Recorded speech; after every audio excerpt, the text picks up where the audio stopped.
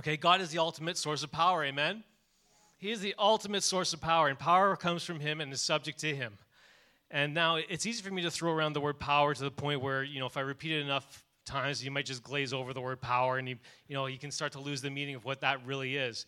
But today what I mean by power is I'm defining power as the ability to do things by virtue of strength, skill, resources, or authorization. The Bible, however, says that Christians' power has nothing to do with our natural ability. Actually, has nothing to do with it. It comes from God through the Holy Spirit.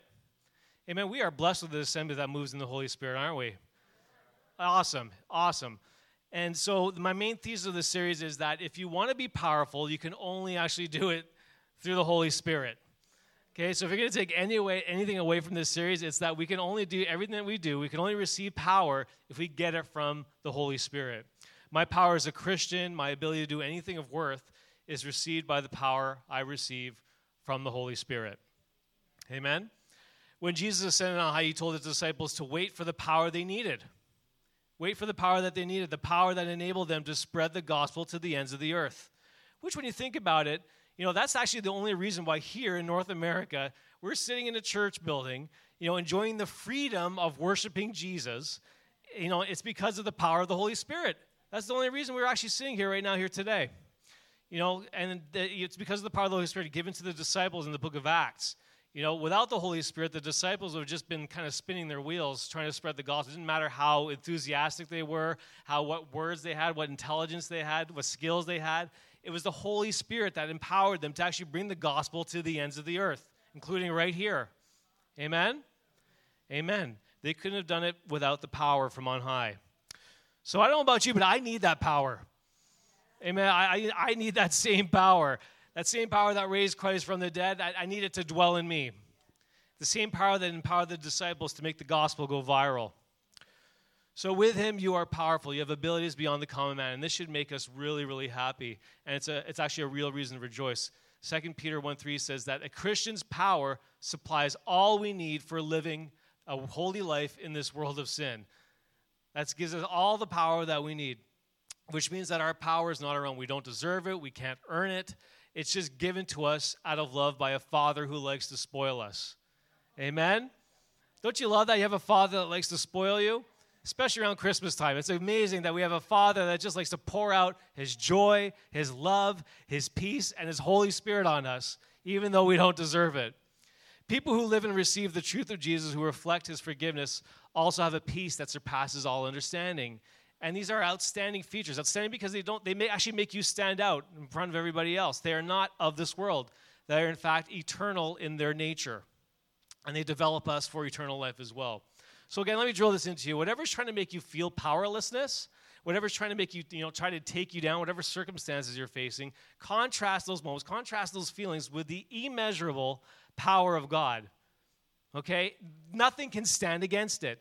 Absolutely nothing can stand against his immeasurable power. There's nothing bigger, nothing more robust, nothing mightier. Nothing can stand against his mighty power, which is in you. And that's what our power is, and that's what's available to you. So let me finish this week with a final reminder of what makes you powerful. I love that we can be strengthened here together in this assembly, don't you? I love that we can be strengthened together as a big family, because it's true that there actually is power in numbers, right? There is power in numbers. So tell the person next to you, we're together, whether you like it or not. We're in it together. Amen. Amen.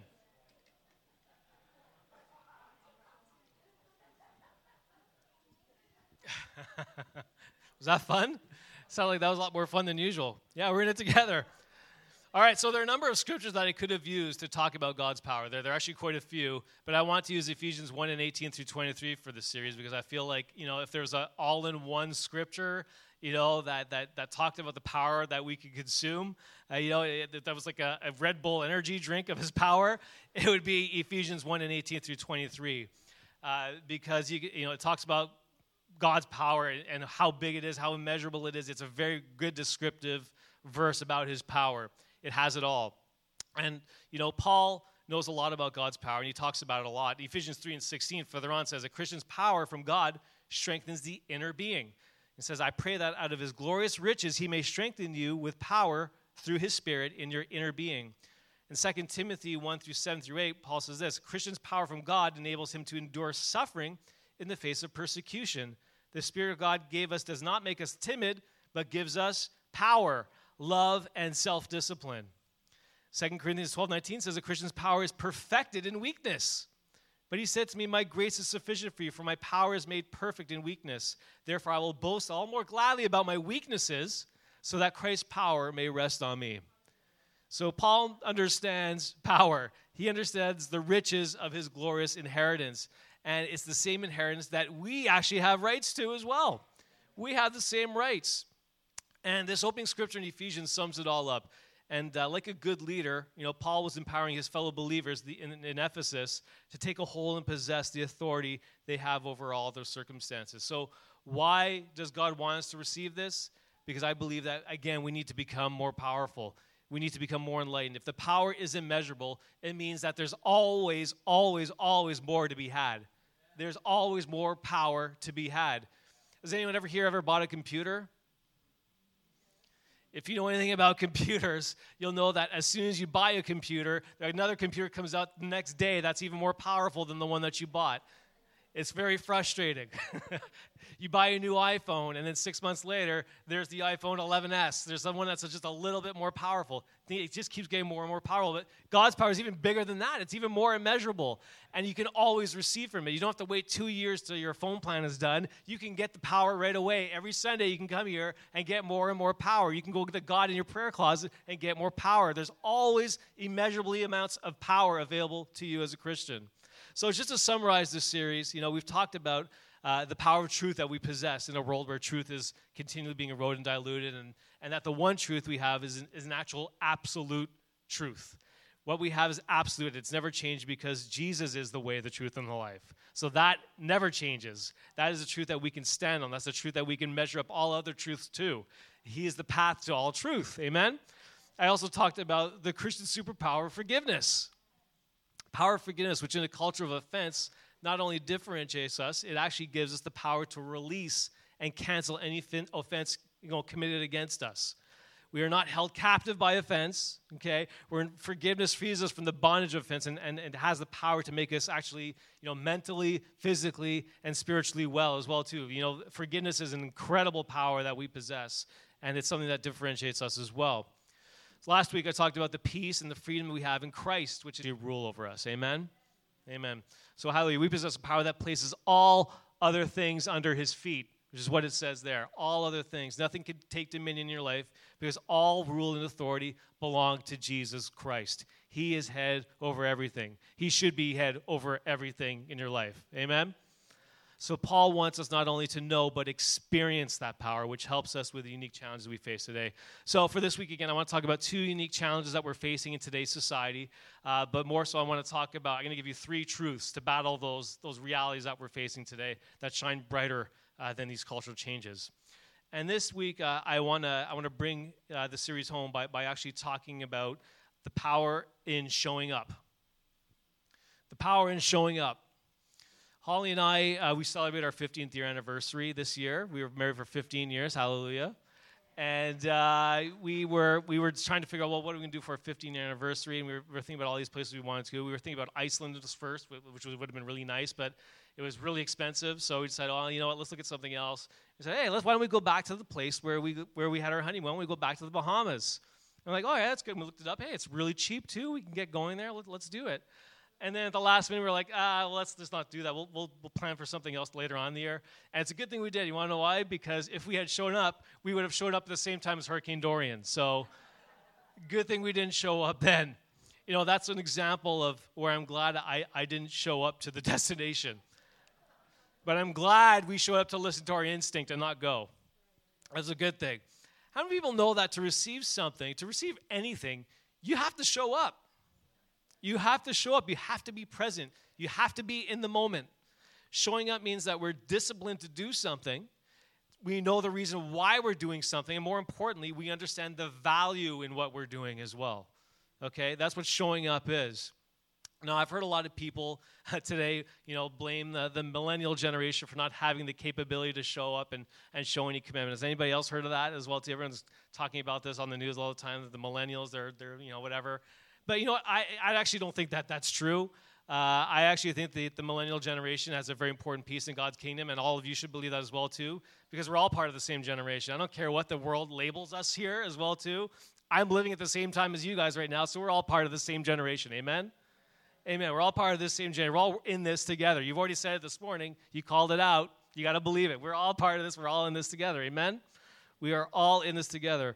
And you know what? Actually, there's the research. I did look at the research about commitment in millennials, and there's research that points in both directions, that it's not conclusive. So I just think that, you know, really, there's a lot of people who haven't spent a lot of time figuring out their why, figuring out why they do things. And you guys have showed up here today. You know, you guys are in church. Have you figured out why you're here? Why are you here? Someone shout out why they're here. Fred. Amen. I like that answer. Amen. To get powered up. Yes. That's what I was looking for. And the truth is that if you're here, it's because you found value in it. It's because you found value in coming to church, and you have found value in this particular body as well too here at Elam. And thank you for that, by the way. Thank you for that, because, you know, when you show up here at Elam, you're actually partnering with me in the ministry. You're partnering in the ministry, and that brings a lot of joy to my heart. I can tell you that right now, and to the whole pastoral team here. It brings a lot of joy to our hearts knowing that you're here ministering with us. You're partnering in the ministry. But ultimately, this is just a building, and our why has to be more defined than just sermons. Our why will lead us to our calling, and we need to be aware of what our calling is. And sometimes we confuse and complicate our calling. And it's one of those things that in Christianity that people are always talking about, that they're always, focusing on the calling. And, you know, actually, a lot of times our calling is just right there in front of us. It's actually right here. It's not that hard to think about. You don't have to be thinking all the time about what your calling is. You're already in your calling. You're already operating in your calling. And, you know, your calling can be several things. We're called to our families. We're called to our workplaces. We're called to our neighborhoods. We're called to our cities. We're called to our country. And biblically, you're also called to a church. Amen? You're actually called to a church as well.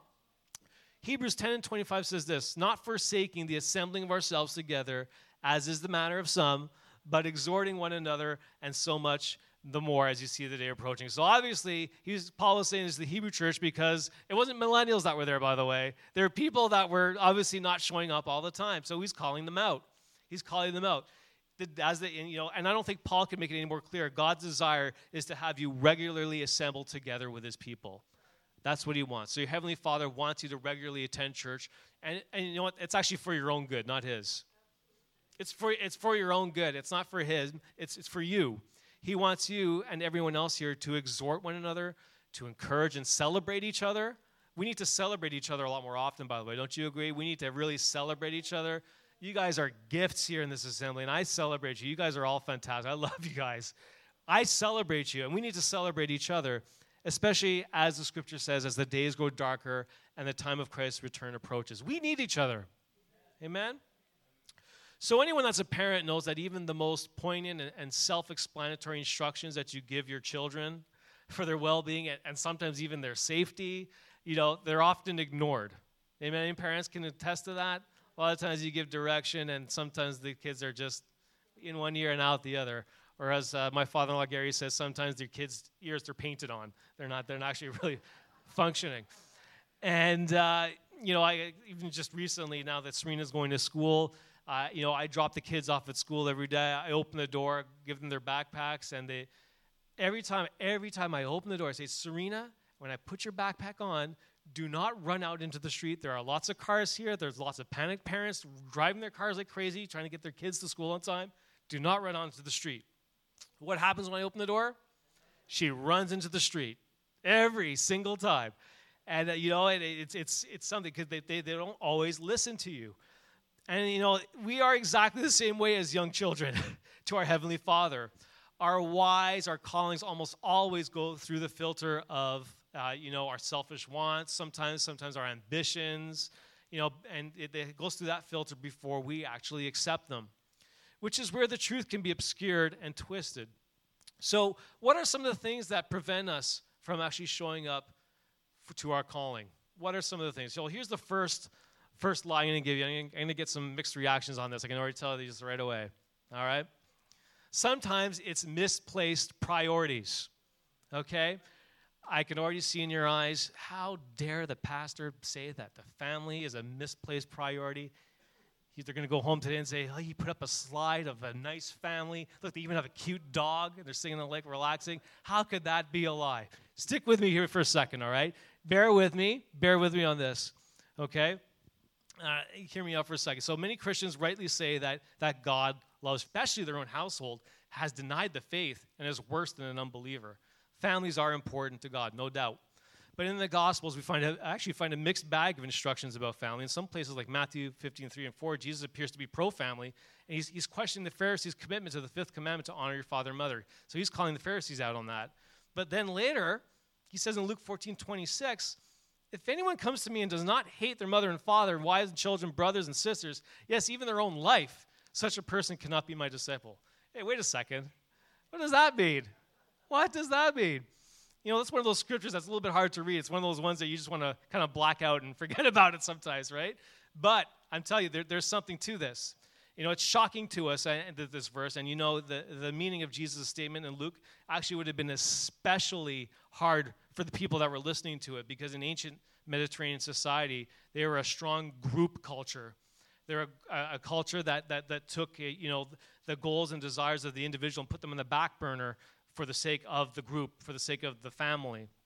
And loyalty to family was the most important relational virtue for the people in the New Testament world. Now, you may or may not agree with what Jesus said there, and the one thing that that is true for many people today in many homes today is that there's actually a huge tension between family, your natural family, and the faith family. There is a tension there, and I think that's what Jesus is getting to here. You may be in the, you maybe already know the tension, especially because you felt it today, because a lot of times today there's a high expectation for the family. There's a high expectation. There's a lot of pressure for it to be a good, healthy family as well, too. Just go on Instagram, you're going to see a lot of people that are posting their perfect families on their Instagram thing, but in reality, you know, behind the scenes, they're not showing the kids screaming at 4 o'clock in the morning and all that stuff, right? You see the sizzle reel. Expectations are high. Expectations are high. The focus on the family is something that's really important today. And if you're married with kids and you feel the pressure, you might feel the pressure to, enroll your kids in hundreds of extracurricular activities all the time, so they're always busy, into sports, into activities, including the ones that meet on Sundays. All right? Or you might feel compelled, a lot of families will feel compelled to take a job, even though there's more hours, even though you might have to work some weekends, and you're doing it just because you want to see your family blessed. You want them to have a nice house. You want to move to a good neighborhood, send them to good schools, being able to actually send them into hockey camp so they can be successful, so they can grow up and be successful, they can get lots of money. And what are we doing in all this? We're actually putting it all back into our own strength. We're actually saying that we can do a better job at our families than God can. And I think that is what Jesus is getting to right there. He's getting to the point that we need to rely on Him for all things. Amen? All right. So I'm not saying that, I'm not saying that anyone's love for God is the issue here. The issue is always the why. The issue is the why. The issue is the heart. Because there be a huge disconnect between the love of God and also the love of the church or the love of God's family. There can be a huge disconnect between those two things. And I know this is challenging. I'm not saying that we should blindly serve at church or go to church continually without giving a second thought to how it might impact our lives or our children. Far from that. As someone who has spent a great deal of their time at church myself, a lot of time at church and seeing how other people live out their faith, I've seen the other extreme as well too, right? Where serving outweighs your equal calling as a natural parent as well, right? So neither extreme is healthy, and which is why I think Jesus brought up both of these imbalances, because there has to be a very strict without God. I think that's step number one. Stop making decisions without God and realize that we do not always know what's best. We don't always know what's best for us, and we don't always know what's best for our children either, unfortunately. We have to rely on God for a lot of this stuff. And it's always beneficial to ask God for wisdom and guidance so that we can be empowered by the Holy Spirit's prompting. Amen? Because the correct balance is what is the most important thing for your family. So this time I'm going to address, the lie with the truth right off the bat. Okay, so here's the truth to that lie. It's family first. Okay, it's family first. So the actual truth against this lie is a matter of actually getting our priorities straight. It's about getting our priorities straight. And making family first, most of us would rank our relationship priorities probably like this. God number one, my family second, God's family third, and fourth others. Okay, that's the way that most people rank their priorities, which is not a bad list of priorities. Most people agree to this, but there was actually a 3rd century theologian named Cyprian the Carthage who said, "He who does not have the church for his mother cannot have God for his father." That's an interesting thought, isn't it?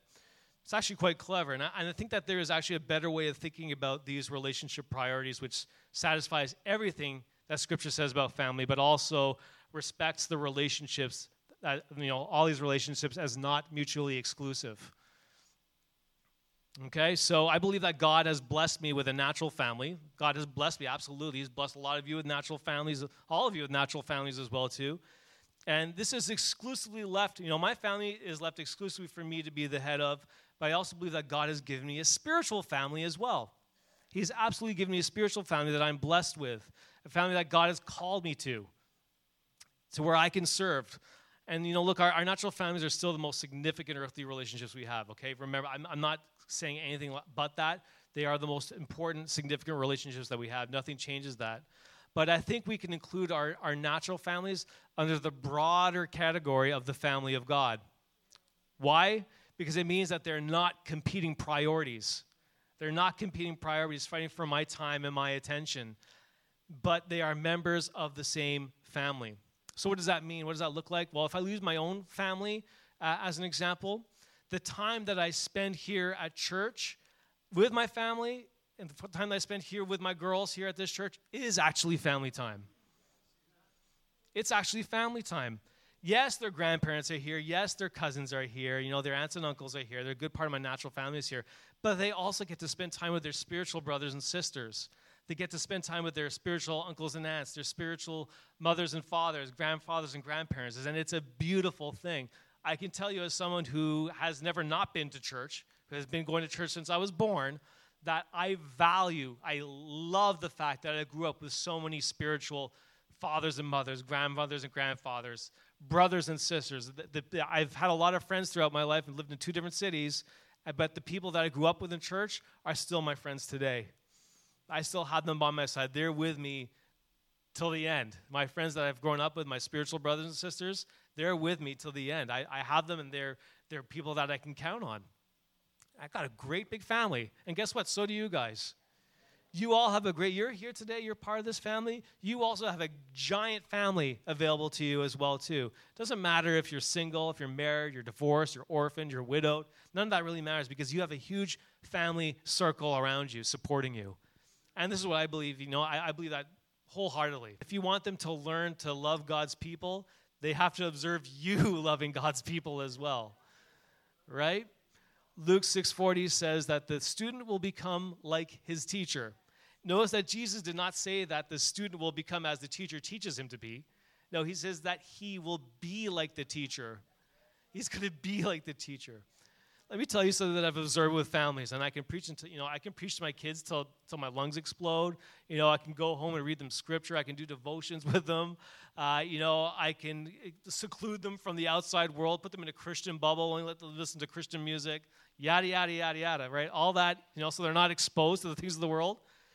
But nothing is as effective as what I model to them, how I live my life. Nothing is more effective than that. Our children will learn more about faith. They will understand Jesus more and more by watching us and living out our faith journey. That's where they'll learn it from. My example to them is far more compelling than any type of indoctrination that I want to throw out there.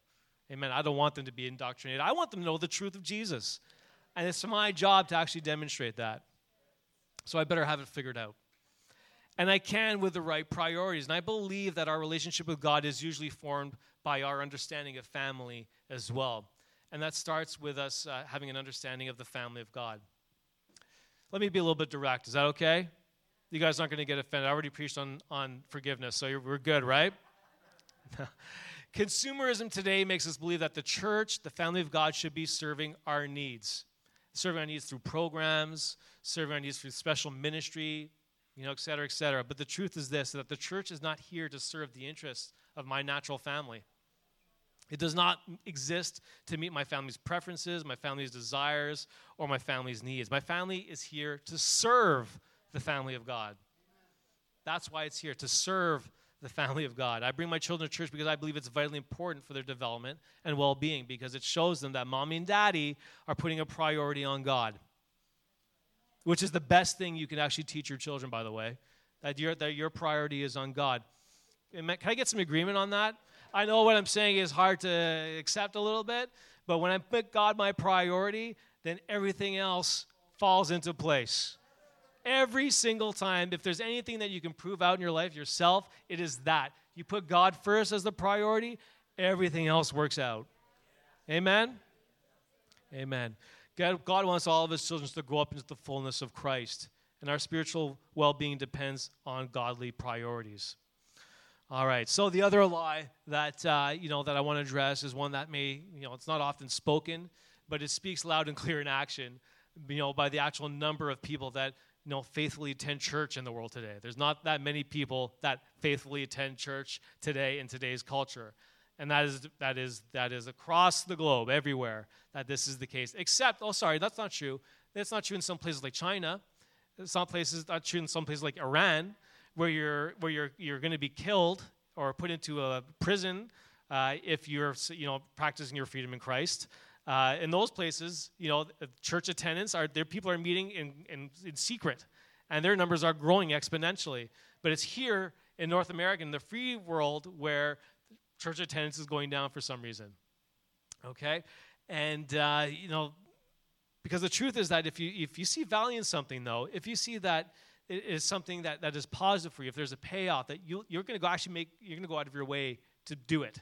If you find value in something, you're going to find a way to do it, no matter what it is, if it's being consumeristic, and that the church is trying to kind of manufacture that value, which means that in order for me to commit to a church, there better be something in it for me. And to some extent, churches are catering to that consumerism. That is true.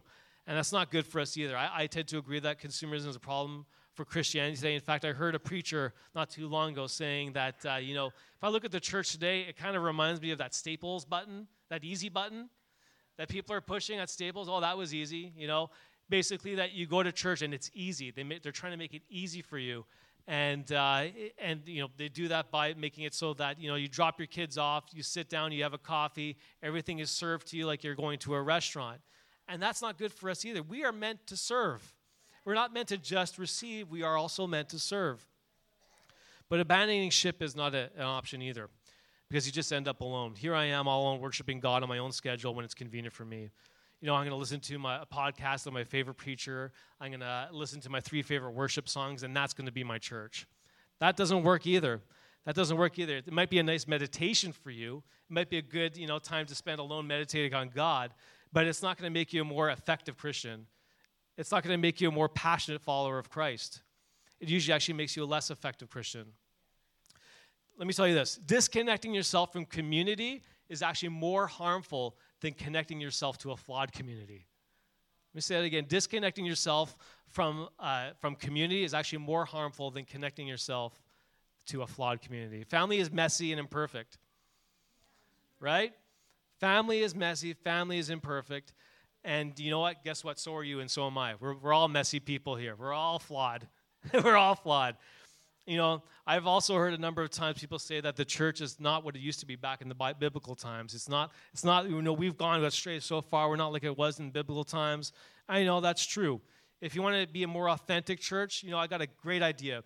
Let's do this. Let's not meet on Sunday mornings for an hour and a half. Let's meet every day before dawn, before the sun comes up. Let's pray before we go to work.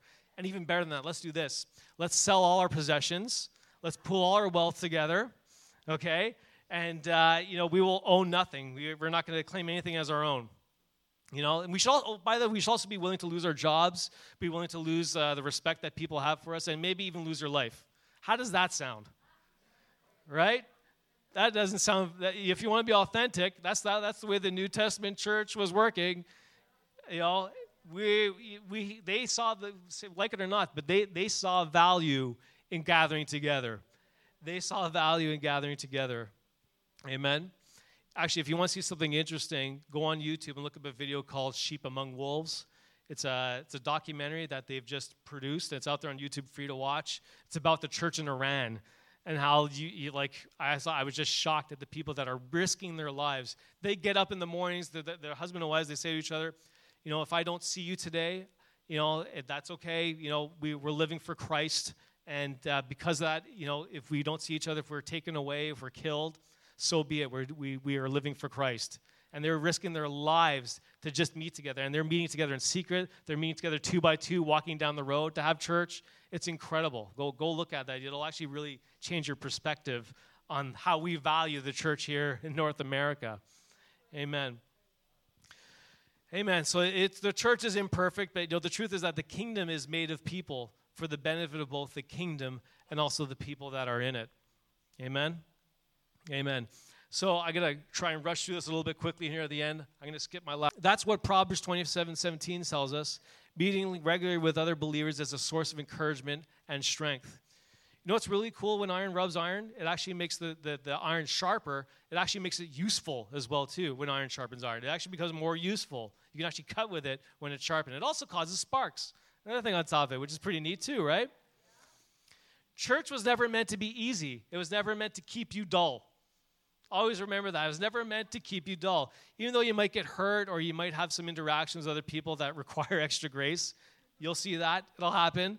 God can always use the good and bad interactions to show us the areas actually that we need to shore up as well, too. He'll always use everything to actually make us grow.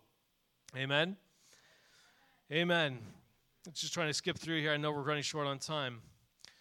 And not only is the church a wonderful place, where you can go and actually get mentorship from other people as well, too. What I love about being in church, too, is that there's people that have gone the journey ahead of you as well. That there are people that have gone further, that have more mature, that have been Christians longer, and you can go to them for mentoring. You can go to them to tell them so that you can learn from their mistakes. How beautiful is that? And church is not only a wonderful place to find mentors, it's also a place where God wants you to actually mentor somebody else as well. Right? He wants you to serve. Again, it's not just about receiving. It's also about giving out what you've been given as well, too. He wants that's because you're the value. We can have one eye looking on others for guidance and another eye on God who wants you to be a mentor as well, too. So when a church family is healthy, each member knows that they are part of a family, not only to receive, but also to be a blessing. Amen? Amen. So I'm going to leave it at that. Let me just finish with the series and wrap it up by just reaffirming the fact that the power that you have is the power of God in you. It's the same power that raised Christ from the dead. Amen? It's the same power that's in you. Because he has taken up residency, you contain the truth. You contain forgiveness. You contain peace. And when you show up, these demonstrations of power actually become stronger and stronger. The church is your fueling station. Amen? The church is your fueling station. This is where you come to become empowered. Because there's strength in numbers. We need more church. Do we need to be more mature? Yeah, absolutely. Do we need to be more authentic? Yes, we do. Does the church need to change? Yes, without a doubt. The church is always in a state of reformation. It's always in a state of transformation. The church will always be changing because we're always changing. Even though the church, will change over time, the music changes, the look changes, one thing will always be the same. The importance of us gathering together. That is something that will never change. That the importance that we actually come together in physical form, by the way, not just virtually, but we come together one-on-one, face-to-face to share with each other and to work together and to be Christians together. Amen? Amen. We need each other more than ever. And a lot of people say the church is dead. I don't believe that for 1 second. I actually believe that the church is here right now for a very specific reason. And, I think we're being prepared in a time such as this so that we can be the light in the world. And I think that we actually have a very unique opportunity in this time and space right now to show the world, that we as Christians are powerful. Amen? Amen. You want to stand with me? I'm going to pray a prayer over you. Just going to close the meeting now. And, I just want you to be powered up and know and be encouraged by the people beside you as well, too. The person beside you is actually here, has actually been ordained by God to be here. So respect the person next to you because they have been called to this assembly, just as you have been called to this assembly, just as you have been called to the city, they have been called to the city. You guys all have a calling in Christ, and you're here, and you're actually working it out right now. Amen? Amen.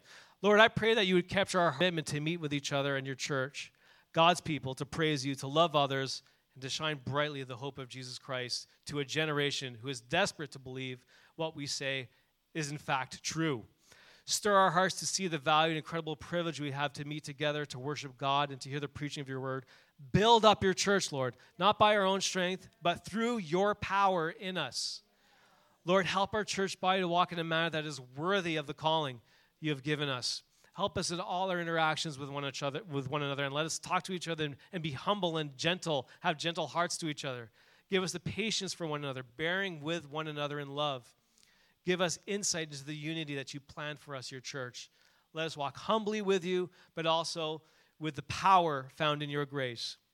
We declare today that nothing, absolutely nothing takes precedent over you and your people.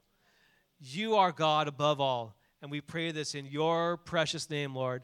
Amen. Amen. You have to be in it to win it. Amen?